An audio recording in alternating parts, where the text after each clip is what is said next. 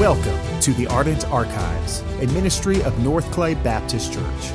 Here we explore the writings of church history in order to edify and equip the saints in their ongoing discipleship.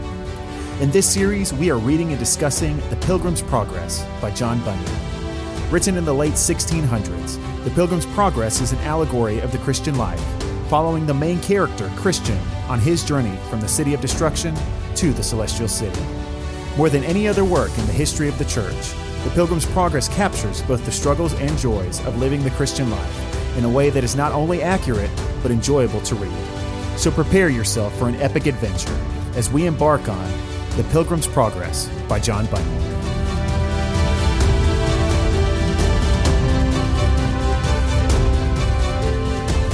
Hello again and welcome back to the Ardent Archives. We are discussing The Pilgrim's Progress. We've spent a lot of time already discussing this book. We spent some time introducing you to John Bunyan.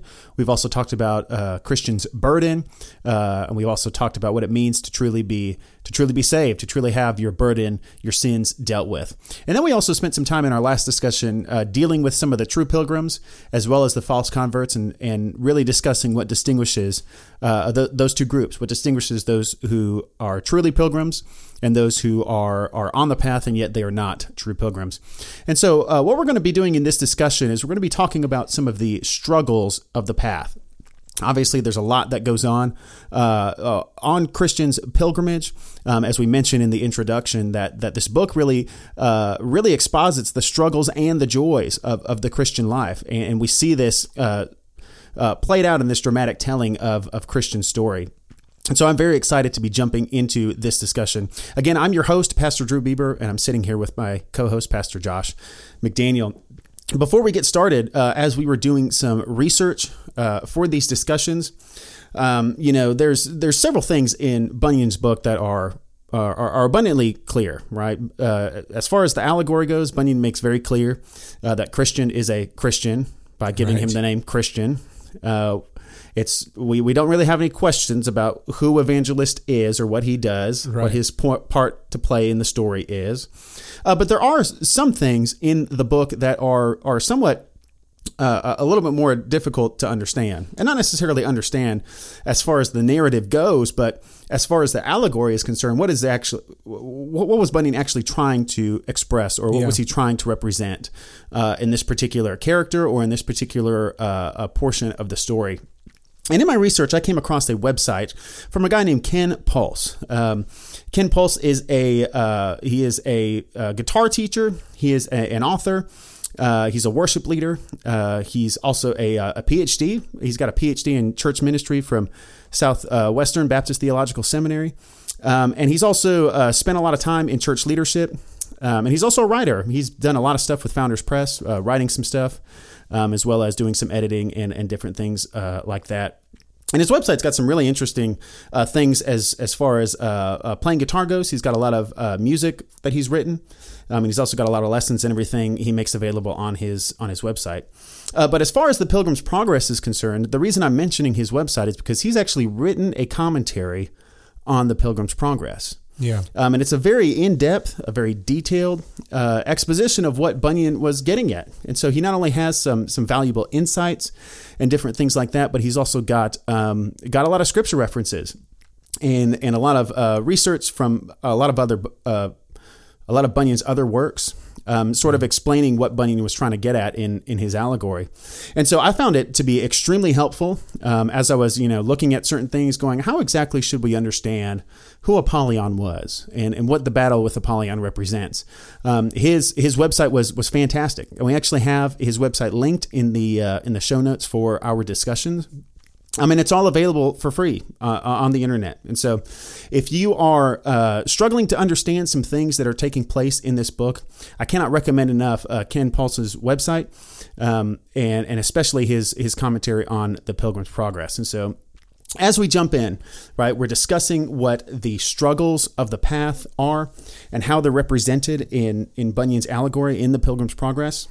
And we see several different instances of trouble or of struggle, of difficulty in Christian's life. And so I just wanted to kind of mention some of the most notable struggles we see Christian go through very quickly. Obviously, one of the big struggles was his burden. Yeah. And we've already discussed that at length already in one of our previous discussions. But one of the first real struggles Christian comes upon is the swamp of despond. Yeah. And, as he struggles to get through this swamp, he is helped by a character named Help. And one of the things that Help tells him is he tells him that the swamp represents sort of the struggle and the despair that accompanies the knowledge of your burden. When you come under the weight and conviction of sin, you're immediately distraught because you recognize, oh my goodness, I have sin that needs to be dealt with, and I don't know what to do. Kind of as Christian had mentioned, I know that I'm condemned to die, and after that to face judgment, and I'm not willing to do the first, and I can't do the second. Right. And that's really all of the despair, all of the doubt that accompanies conviction of sin is what Help tells him settles there in that swamp. Yeah. And so something like the swamp is kind of very easy to kind of understand. But a few other of the struggles that Christian goes through, we see him on the hill of difficulty, which I think is that's pretty on the nose, right? Based on the name, that's kind of clear what we're dealing with. And even then, as Christian comes to the bottom of the hill, we see that there's two diverting paths. One named, I believe, destruction, and the other one, I can't think of what it is off the top of my head. Yeah, off the top of my head, I don't know either. But it's very obvious that to divert from the path that God had ordained would lead to Christian's demise. And so, something like the hill difficulty really speaks to God's foreordination, God's sovereignty in difficulty and in struggle. And then we also, as I mentioned, we see Christian's battle with Apollyon, which is a pretty intense chapter. Yeah. I had several chapters in this book that were some of my favorites. As far as the story goes, and as far as the drama of the story goes, I think the battle with Apollyon is by far my favorite. Really? Yeah. Well, there's just so much that goes on, and it's very, I guess, exciting is the word. It's a very exciting chapter. It is exciting. You see, really, you kind of see for the first time, Christian's going down. He's, right. He's not making it out of this, and you really kind of see a sense of when he's in the swamp, and when he's trapped there and the burden's on his back and he can't get out until Help comes and helps him. Right. He does despair in the swamp. This is the first real time where, Christian's going down. He's not walking out of this on his own, but his burden's been lifted.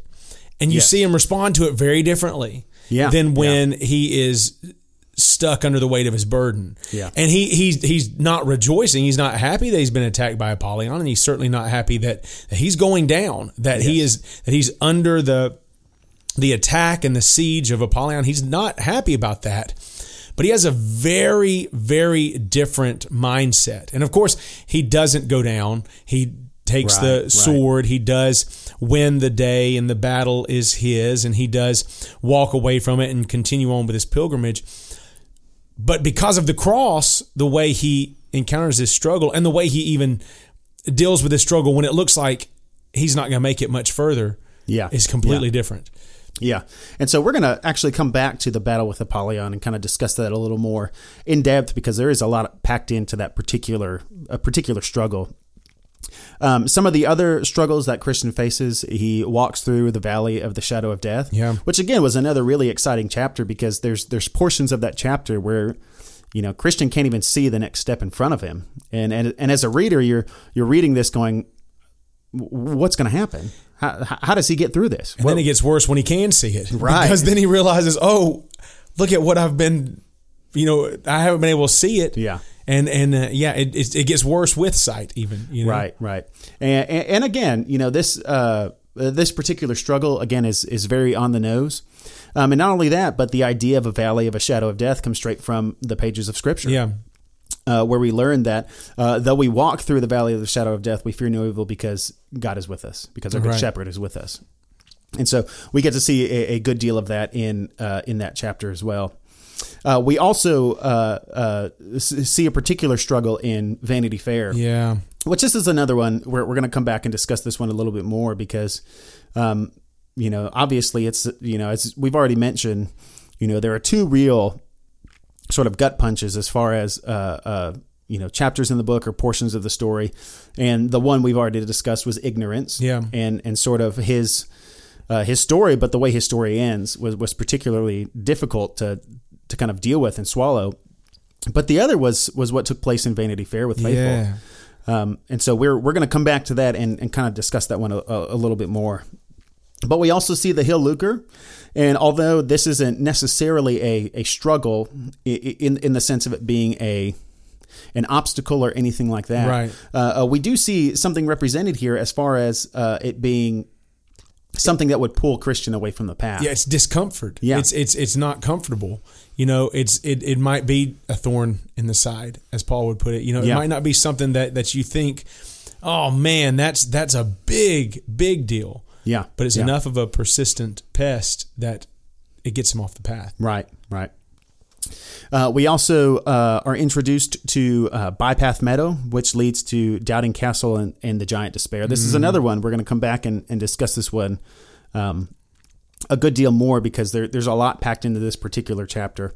I think of all the chapters in the book, this one was probably the... I don't want to say scariest because there's not really scary portions of the book. Right. But it was really this chapter that made me go, wow, this is kind of serious. Yeah. And this is, to some degree, this is kind of scary. What's going on in this chapter. Yeah. And then we also see the Flatterer, which, pulls Christian and Hopeful off the path. Mm-hmm. And they were warned not to follow the Flatterer. They were warned not to listen to the Flatterer, and yet they did. And then we also see some discipline from one of the Shining Ones for giving ear to the Flatterer and for heeding what they had to say and following them. And again, just some important lessons for us as we make our pilgrimage through this world. We're going to be met with flattering tongues. We're going to be met with people who tickle our ears, who tell us what we want to hear, who speak to our own sensibilities or things we like or things we find comfortable, and they'll attempt to divert us from the way, from the path, using these things. And so it's important to be able to identify those things and to not give ear to those things. And then we also see they struggle in the Enchanted Grounds, and this one was a little tough for me at first. Yeah, to fully understand what was taking place in the Enchanted Grounds, because as they made their way through the Enchanted Grounds, they were told not to fall asleep there. Well, yeah, and sleep is not a bad thing throughout the course of the book. Sleep is a good thing. It's a good gift. He's given those things when he comes to, I know we're going to talk about joys of the path in the next section, but part of the joys of the path is places where he can sleep. So, you sit there and think, well, what's tough about him sleeping in this enchanted ground? And that on the first glance, you think, well, that's not... why can't they sleep? I get it as a sort of a plot device, but and the way what's the problem with the Enchanted Grounds? And I know we'll get more into it, but the problem that if you've ever seen The Wizard of Oz, there is a place where Dorothy and all of her companions, they go through this poppy field, and the poppy field causes all of the companions to fall to sleep, except for the Tin Man, who cannot fall to sleep. And so he tries desperately to wake them up. Is it the Tin Man or the Scarecrow? I can't remember. It's been a while since I've seen it. But he tries desperately to wake them up, but he can't do it. It's not the idea that sleep is a wrong or a bad thing, because it is a good gift from God. So sleep is not a bad thing, but when sleep or when slumber or when sloth creeps in, and when it deters you from continuing on your path, then it's a major issue. Well, I think that's really what's represented in the Enchanted Grounds, is this idea of complacency. Right. When we become complacent in our faith and we don't see the need for continuing to pursue Christ, to pursue the celestial city, when we get so comfortable that we say, you know what? I don't really need to read my Bible because I've read it every year for the past 12 years or the past 20 years or whatever. There's no need for me to read it again. Right. Or, no, there's no need for me to get involved in the church because I've done that already. Right. I've already, there's no need for me to, disciple the next generation. I've already discipled my kids, and they're grown and they're fine. And so I don't really need to engage in this now. And, those are just some off the hand examples, but in so many ways we do get complacent in our faith. Yes. And really that's what we see here is them fighting against complacency on their pilgrimage. And then the last real struggle that we see Christian go through is in the river of death. And I'm not going to say too much right now because we will come back to this one as well. But we do see, as Christian is facing death, he does have some difficulty with coming to grips with his own death. And so, but right now, I'd like to go back and kind of discuss what's going on with Apollyon. Yeah, who is Apollyon? Clearly, Christian had to fight him. What exactly is going on? And again, as we discuss these things, I may make reference to Ken's website. Again, it's kenpulsemusic.com. We've got it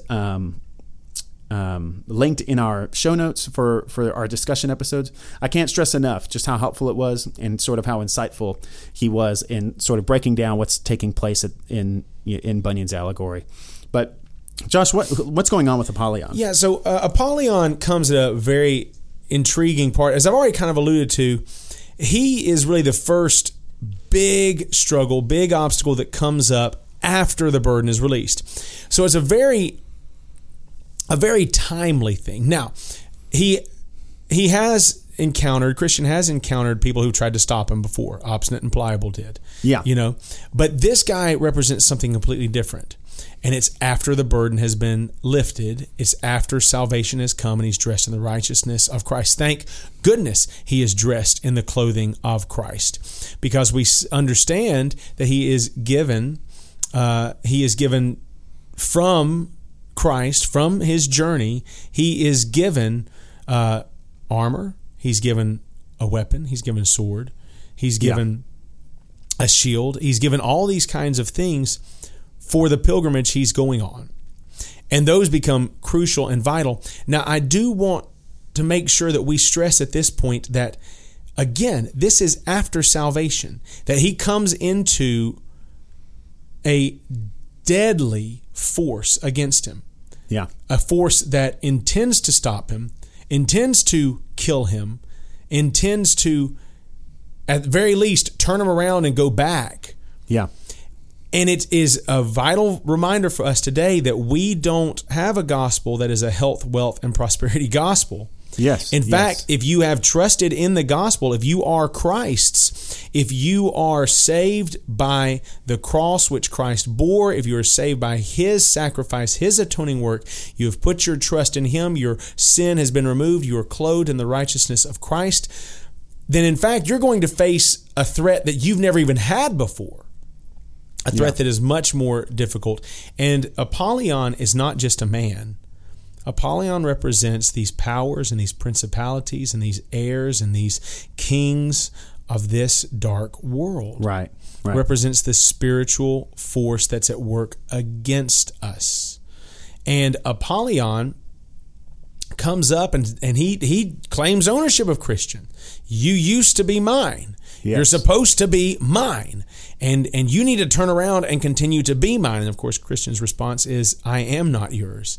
I am now the king's. Well, he's had a mark placed on his forehead. Yes. He's been marked out as belonging to Christ. Yes. I mean, look at the place on my forehead. I am stamped out for someone else's kingdom. Yeah. And because of that, all of a sudden, a different force entirely comes. It's a spiritual force that comes against him. And all of a sudden, Christian's not walking hand in hand with this force. Christian is walking in direct opposition to it, and he hates it. Yeah. Apollyon fights him. He fights him hard. And Apollyon looks like he's going to get the upper hand. In fact, Christian loses his sword in the middle of the battle, and he's being crushed under the weight of Apollyon, and he's just knows he's going to die there, but his hope is still in the Lord during this time. His hope is still in Christ because the burden has been lifted, and his righteousness is tied in him. Yeah, and kind of going to Ken's commentary, he does make a pretty insightful comment on Christian's sword and when he loses his sword. And here's what he had to say. He said, "It is when Christian has a dreadful fail and the sword flies out of his hand that Apollyon sees his greatest advantage. We are at our weakest in the spiritual battle when we lose grip on the sword." The word of God. Absolutely. Only when Christian revives and takes up that two-edged sword does again the tide of the battle turn. The sword of our choice offensive weapon. It is our choice offensive weapon, especially when the battle involves confronting our own sinfulness and pride. And we have to understand that even in the temptation in the desert, when Christ was met by Satan himself, yes, and he's gone for 40 days and 40 nights without food or drink, and Satan comes to him, and Satan looks to test him and to tempt him, and he goes at him with everything he has. And we have that account where 3 times he comes at him. All 3 of the answers that Christ himself, the Son of God, the very one who provides our salvation, the very one who bore the cross so our sins can be forgiven, the very one who lived righteously so we can have a righteousness that's not our own afforded to us, even the Son of God here on earth, the way he combated against the devil himself was with the Scriptures. And the Old Testament Scriptures at that. Yes. Deuteronomy would be at least 2 of them where he quotes from. And it's important to point out, too, in that particular instance, that Satan also comes to the fight with Scriptures, right? And this isn't simply a battle of the proof text. Well, you've got your proof text. Well, let me give you my proof text, and we just see who's got the better proof text. Right. But this is why it's absolutely imperative for the Christian to not neglect the whole counsel of God in the Scriptures. Absolutely. Because the issue was not your Scripture versus my Scripture. It was the true Word of God as God intended it to be spoken and intended it to be understood in its context versus a twisting of the Scriptures. Right. I can't remember who I heard say it, but I heard somebody say, don't you twist Scripture lest you be like Satan or something like that. Yeah. I can't remember exactly what the context of that particular quote comes from, but I always found that interesting, and that's the truth, is that Satan will attempt to use God's word, and he will twist God's word in order to oppress us, in order to do battle with us. Yeah. And we need to be equipped with the whole counsel of God so that we may be able to fight back with that sword, with the word of God. Right. And we see that's how Christian fights Apollyon. Yeah. And he does escape. He does win the battle. Now, it hurts. It takes his toll. But he wins not because of the strength of his own hand, not because of his own might, but because he has been given an incredible weapon by the God who saved him. Yes. He's been given the sword of the Spirit. He's been given the Word of God, and he knows how to use it. Yeah. And the amazing thing is, we don't see him pull out that sword again in the same way when he meets all the other people along the path, these false converts. Yeah. But what does he always bring? What is his offensive weapon in every single encounter? It's always the Word of God. Yeah. And so we see it across the board in every single struggle you come to. The answer is the Word of God. For the believer here on earth, we have to know the Word of God because it points us perfectly to the Son of God who bore our sin and gave us his righteousness. Right, absolutely. And we see, like you said, we see that throughout the entire book. We see Christian do battle. We see Christian engaging with the world as he's on this pilgrimage through the world. And what is he always equipped with? He's equipped with the Word of God. Yeah. And we are, as Christians, we are supposed to be people of the book. We are supposed to be students of the Word, and because we've had it so easy, and we've been able to live fairly comfortable lives in the 20th and 21st centuries, we've neglected to know the full counsel of God. We've neglected to be students of the Word, and so hopefully, as we look at Christian, we can be encouraged, and we can also be exhorted to not neglect the sword that God has given us to do battle, to do spiritual battle, and that is His word in the Scriptures. Right. And so, along with the battle with Apollyon, Vanity Fair was another struggle that I definitely wanted to spend some time discussing. And this one hurts. Every time I read it, man, this one hurts. Yeah. Obviously, we do see at the end of Vanity Fair, we do see that Faithful is martyred. And I want to say, before they get to Vanity Fair, didn't they meet with Evangelist? And wasn't it Evangelist who told them? He warns them. Hey, one of you is not going to make it. Yeah, they're warned. Yeah, one of you's not going. Not one of you's going. One of you's not going to make it through it. And he even says, "You know what? It'll actually be better for the one who doesn't make it through. Right. Because there are struggles aplenty for the one who continues on. And there are. But man, when you read it, it hurts so bad. Not just for faithful. Yeah. I mean, your heart is just weeping for faithful, but also for Christian, because the words of evangelist are, hey, it's going to be worse for him who continues on. Yes. Because faithful's journey is going to end, and his end is the celestial city. You got a little longer to go, Christian. Right. And again, what we see with evangelist is that evangelist is not preaching to them some health and wealth gospel. No. Instead, what he's doing is he's preparing them for persecution, right? And even preparing them to die for their faith, right? And again, that's just something that in our 21st century Western, Christian experience, that's not something that we have done very well. We have not really equipped Christians to be prepared to be persecuted, right? I mean, when the Christian faith came about, it was immediately under persecution. Mm-hmm. And it's really only in the last few hundred years that Christianity has been, to some degree, at least in the United States, free from persecution. Yeah. I was watching an interesting documentary on the American Gospel TV. Mm-hmm. It's a documentary called Epic. It's a series with Tim Challies where he just goes, he travels around the world, and he kind of is looking for just artifacts and different things pertaining to Christian history, the history of the church. And I told my wife the other night, we were watching the particular episode on, I think it was England. It was either England or Ireland. Okay. And in all of these places where the Christian faith has had such a major impact and has a very long history, there's all these monuments and there's all these museums that sort of house some of the artifacts from history.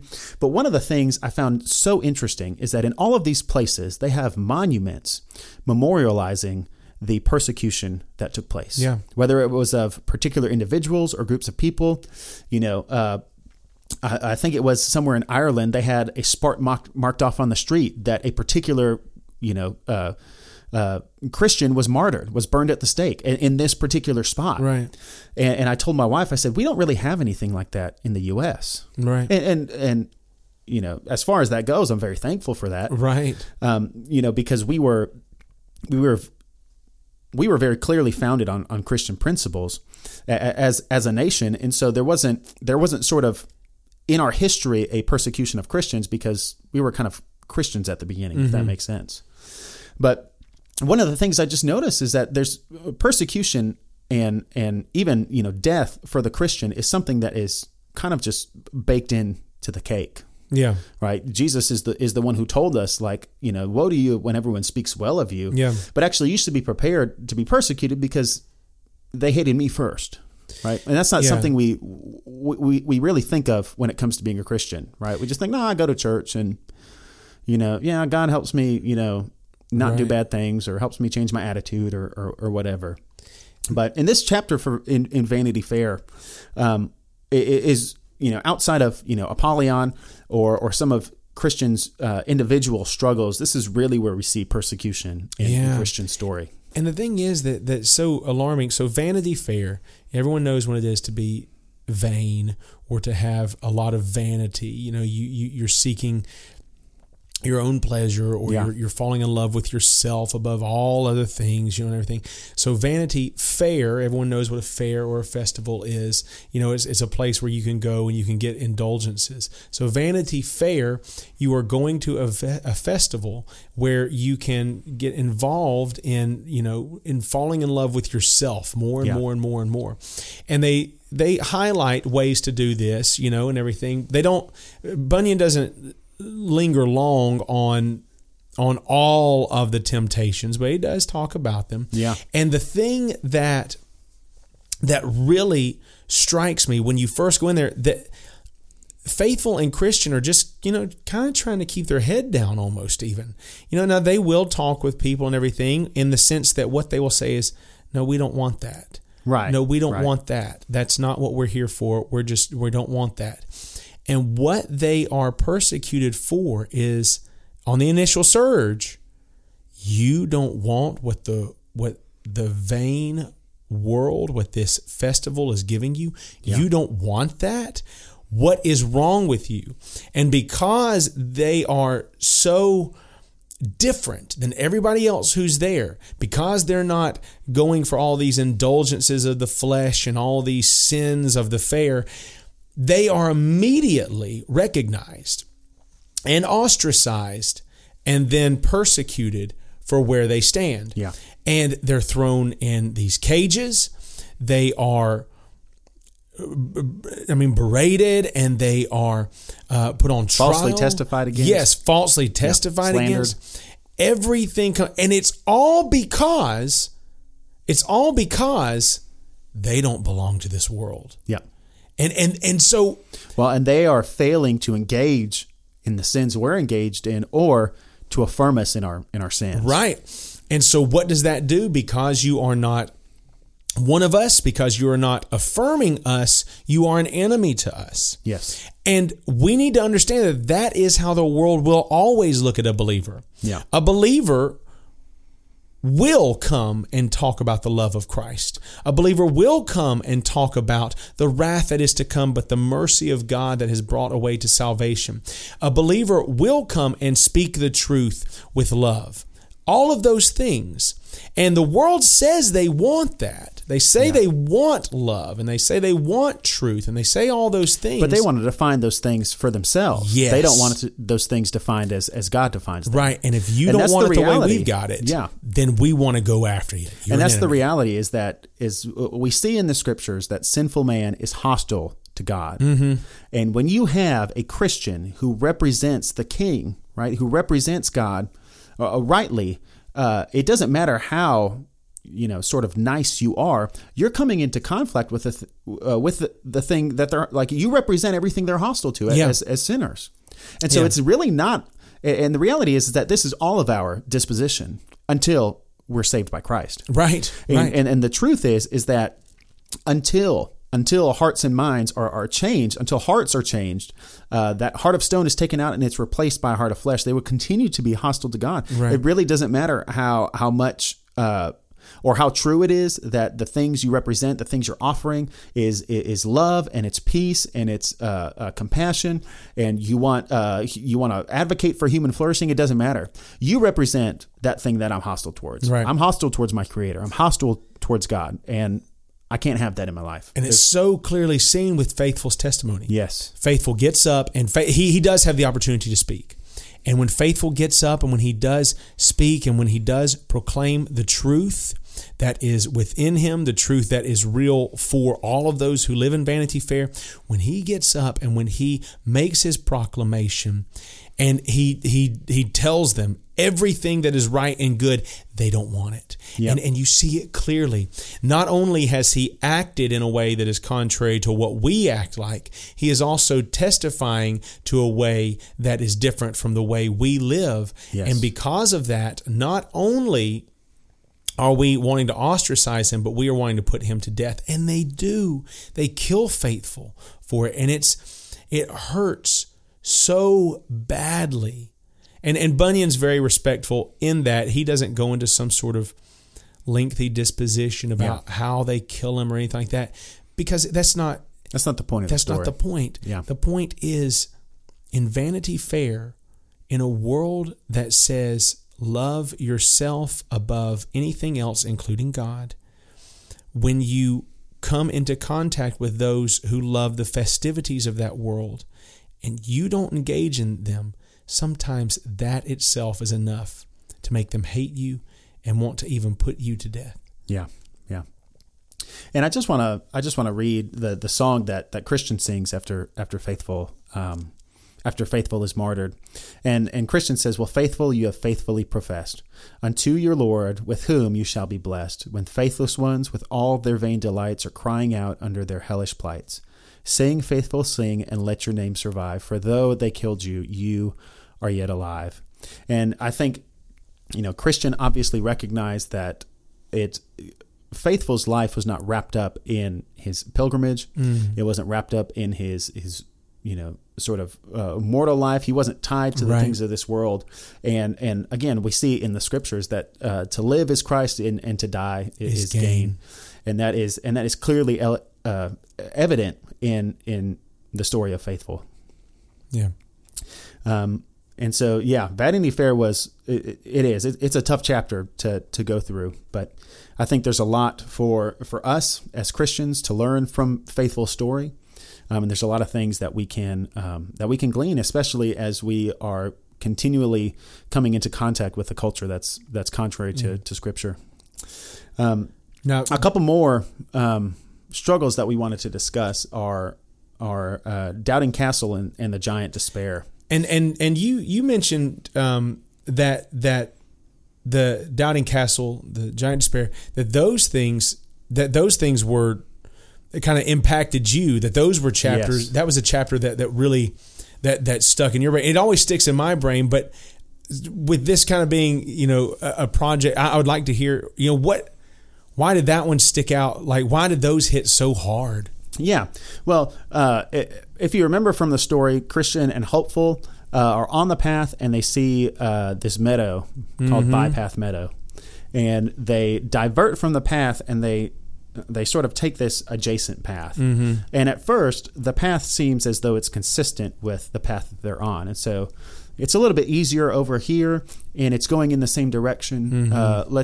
Let's kind of, make it a little bit easier on ourselves. Let's take this other path. Yeah. And that path quickly diverts from the main path. And I think that's a very good illustration of some of the things we engage in as Christians. We know what God's Word says. We know what it demands of us. And sometimes we make excuses or rationalizations to go a different direction. Yeah. That we even think is running adjacent to it. Right.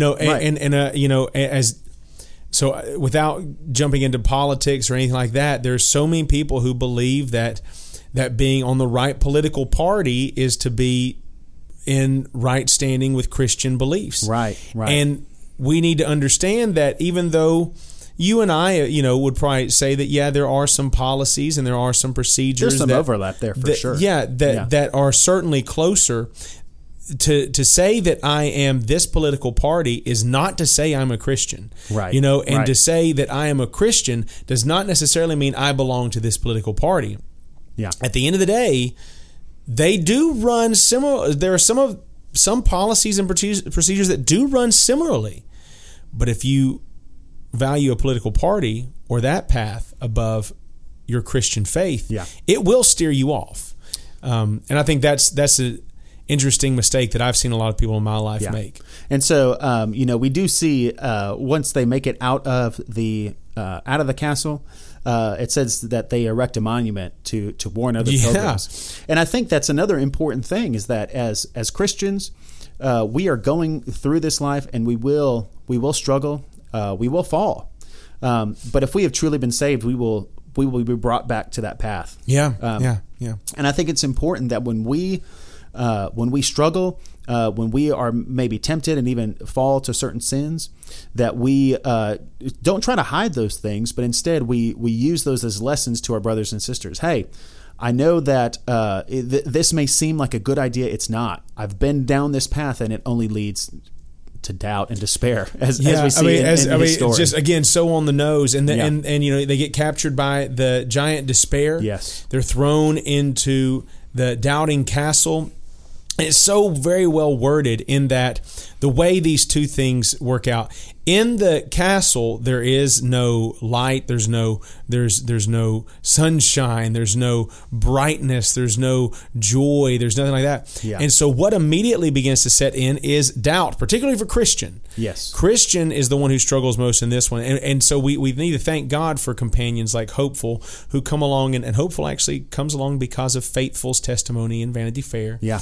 But Hopeful is there, and Hopeful encourages him and guides him, helps him get through it. But he begins to doubt what has happened to him. He begins to doubt his own salvation even. Yeah. Because he cannot see the sun. He cannot keep his eyes on Christ in that place. And so he goes through significant doubt there. That if I had just, how foolish was I to get on this path that led me here? How foolish was I to have gone through all these things? Why wasn't it me? And it's a very woe is me, a very doubt, which can be a very biblical thing to be woe is me. Yeah, yeah. But this is not a biblical woe is me. This is a doubting one, and it causes him to be wrecked.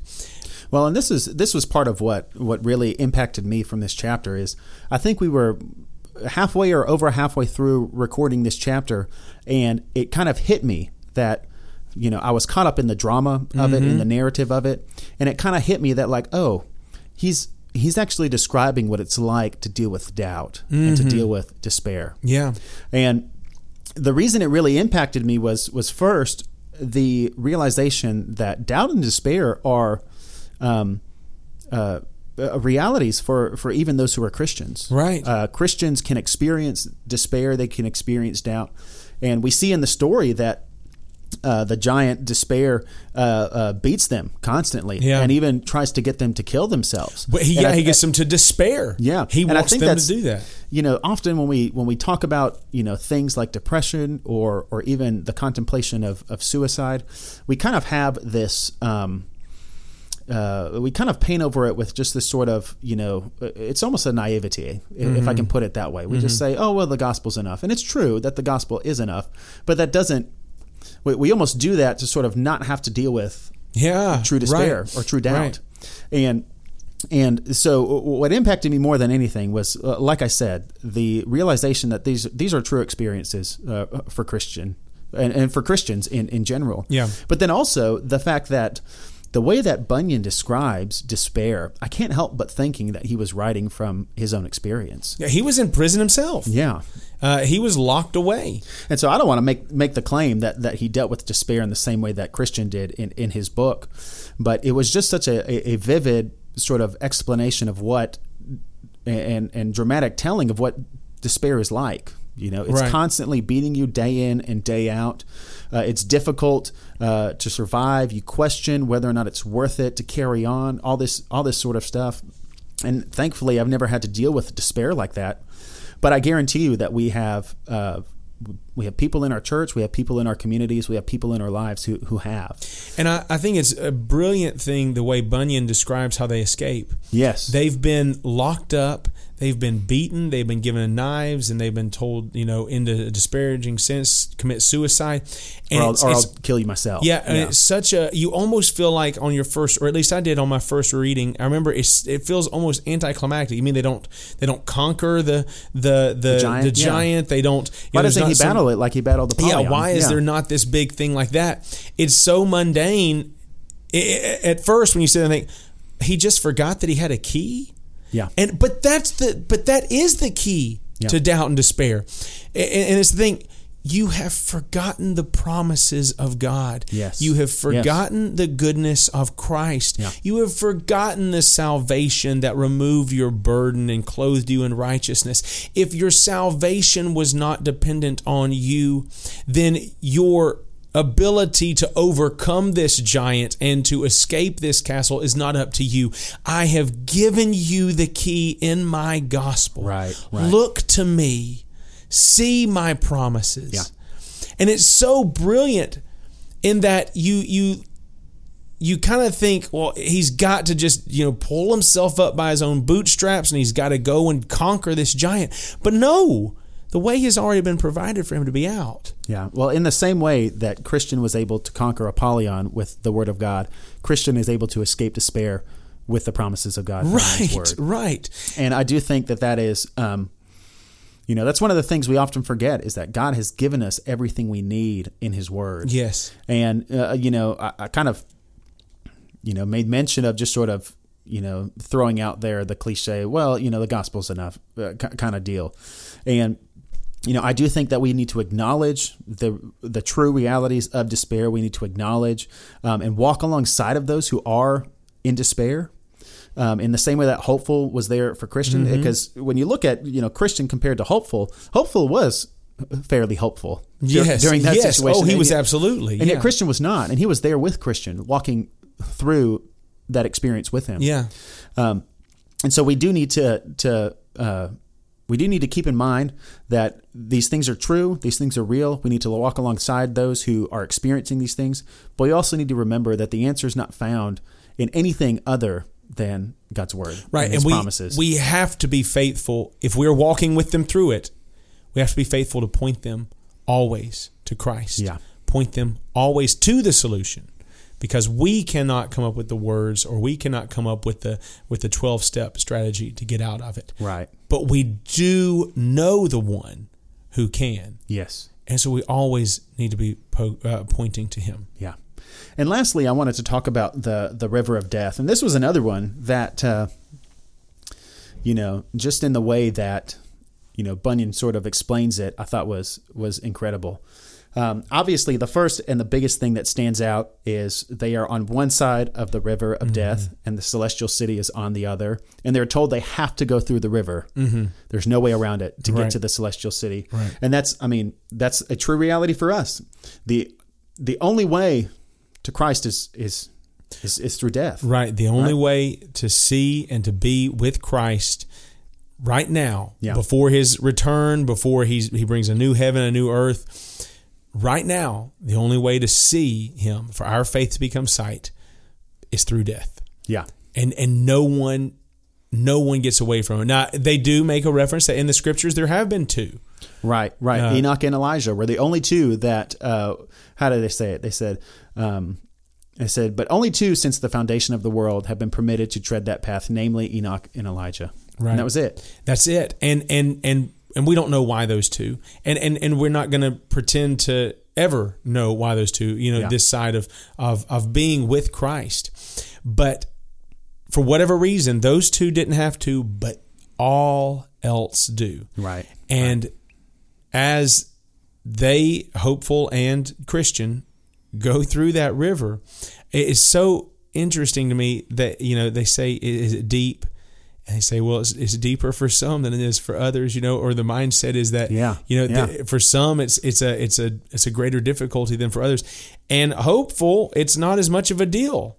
Or it's still difficult. Well, we see Christian is immediately overcome by the river, and at one point he calls out to hopeful, and hopeful says, "Well, I can touch the ground where I'm at." Yeah, and so we do see they're in the same river, and yet there's. The way that we experience or approach or deal with death can be different. Right.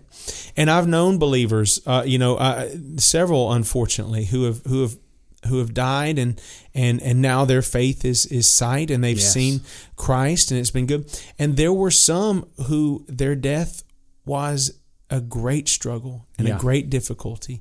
And I'm not just talking about physical pain. I'm talking about the grievous nature of I'm dying. And then there were some who, when they faced death, they looked at it and said, I am going to be with my Lord. Yeah. And there's not a wrong for the ones who hate death, because death is an unnatural thing. It's not part of the human existence from the beginning. It's an unnatural element that's been added because of sin. So we should hate death. We should despise it. And so it's not a bad thing to be grievous over our death, but it's also not a wrong thing to look at death and to say, if this is what it takes for me to see my Lord, so be it. And we see that even in Christians' struggle with death. It wasn't a struggle where he looked back and said, "Oh, I don't want to die. I long so much for the things of this world." Right. But instead, his anguish came from his own doubt. Mm-hmm. As he looked back over his life, he realized, "I'm a sinner. Yeah, I have not been faithful. I have sinned. I have failed. I have not measured up to the standards that God has laid out. What am I going to do about it?" And it's really until he remembers the fact that he's been saved, that hopeful points out to him that if you belong to Christ, you have nothing to fear. Right. And so often, I do think that's an important distinction to make, that Christian's struggle was not a struggle with leaving the world. Right. It was a struggle with recognizing his own sins and shortcomings. And his unworthiness. Yes. Yes. I know that my God is faithful, but I know I have not been. And that causes me to grieve. Whereas hopeful looks very hopeful. Again, his name is is right on the nose. And he is rejoicing in the fact that the king is faithful and that the king is good. And he's got them taken care of. Yeah. And so in all of these struggles that we see Christian go through, I think, again, an important thing to point out is that, as the old Marine Corps recruiting poster says, we're not promised a bed of roses when it comes to the Christian faith. Right. We're not promised that everything will go easy for us or that we'll always be liked and we won't be persecuted. We're not, promised a G5 and $1 million house. Instead, what we're promised is eternal life. And that will never be alone. And that will never be alone. That's right. And as we make our way through this world, as we make our own pilgrimage in this Christian life, it's important to keep in mind that no matter what comes, if we have truly been saved, if God has truly dealt with our sin and has put his mark on us, then we have nothing to fear in this life. We hope that you enjoyed this discussion of the Pilgrim's Progress, and we hope that it has been edifying to you and your walk with Christ. Now, this conversation is by no means exhaustive, so we pray that our discussion leads to meaningful conversations with friends and family as you consider what it means to be a pilgrim in this world.